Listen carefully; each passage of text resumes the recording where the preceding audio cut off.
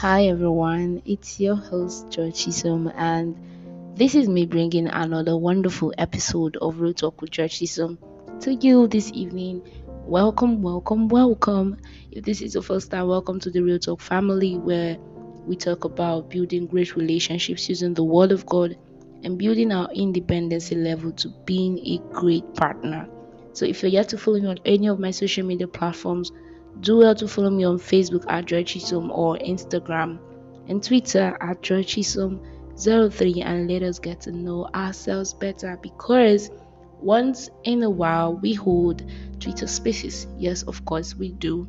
And we'll still be having another one for this year. So if you're not following me on any of my social media platforms, you might not be aware of our next Twitter spaces. This is part of the benefits of being on my social media platforms. Yes, so that out of the way, welcome to tonight's episode. Tonight's episode, I'm going to be talking about the pressure.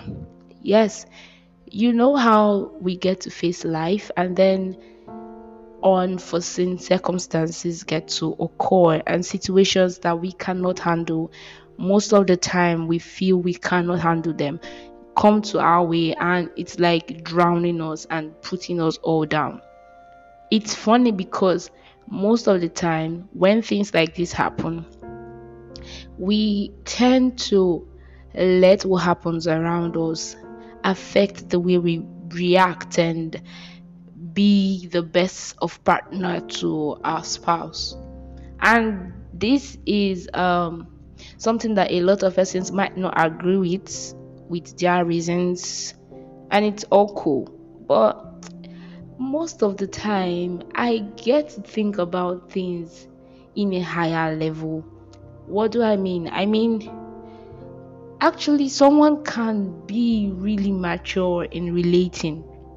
Yes, you can, because I remember what happened in the scriptures when the the soldiers that came to arrest Christ came to him, and then Peter got so irritated by it. He was pissed, and then he took out a knife and cut off the left ear of that soldier. And Jesus was like, no, no, no, no, do not do this. I could imagine how his face was when he was told, do not cut off somebody's ear that came to arrest your master. And then Jesus picked it and glued it back in his miraculous manner as usual. And you would imagine what Peter would be thinking at that point. That was Jesus taking charge of a situation that was not favorable to him, and it did not affect his response to those around him, even those that were for him and those that were not for him. And this is the line I want us to look at tonight's episode: the pressure.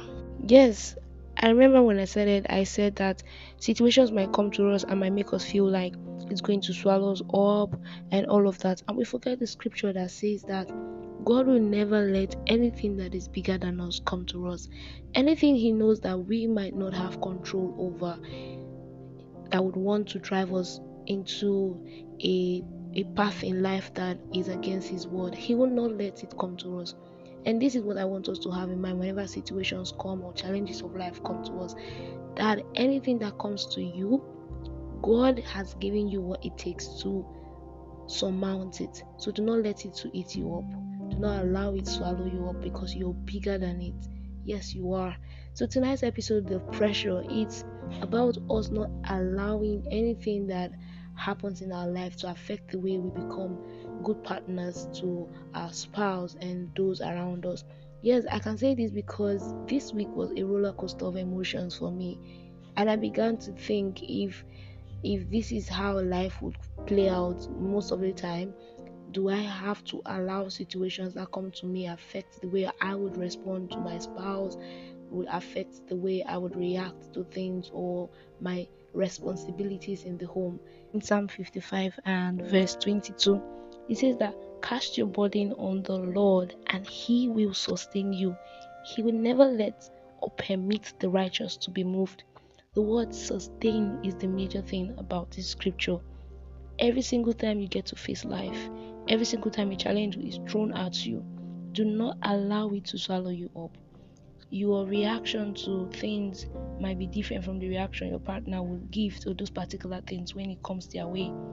But understanding that you're with someone now and your actions and reactions and the way you would decide on things would affect them directly or indirectly. So managing your emotions is something that a lot of us should learn and work on. It's not something you would learn in one day and yes, you're all good to go.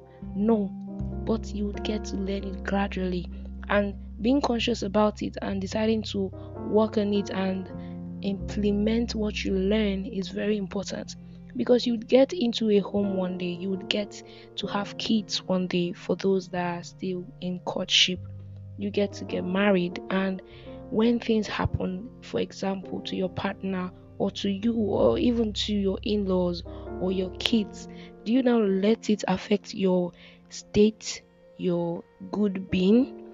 Does it change the way everyone has perceived you to be or has seen you to be? No, it should not. Do not let the pressure to make you change your personality. Do not let the pressure to take away the kindness in you.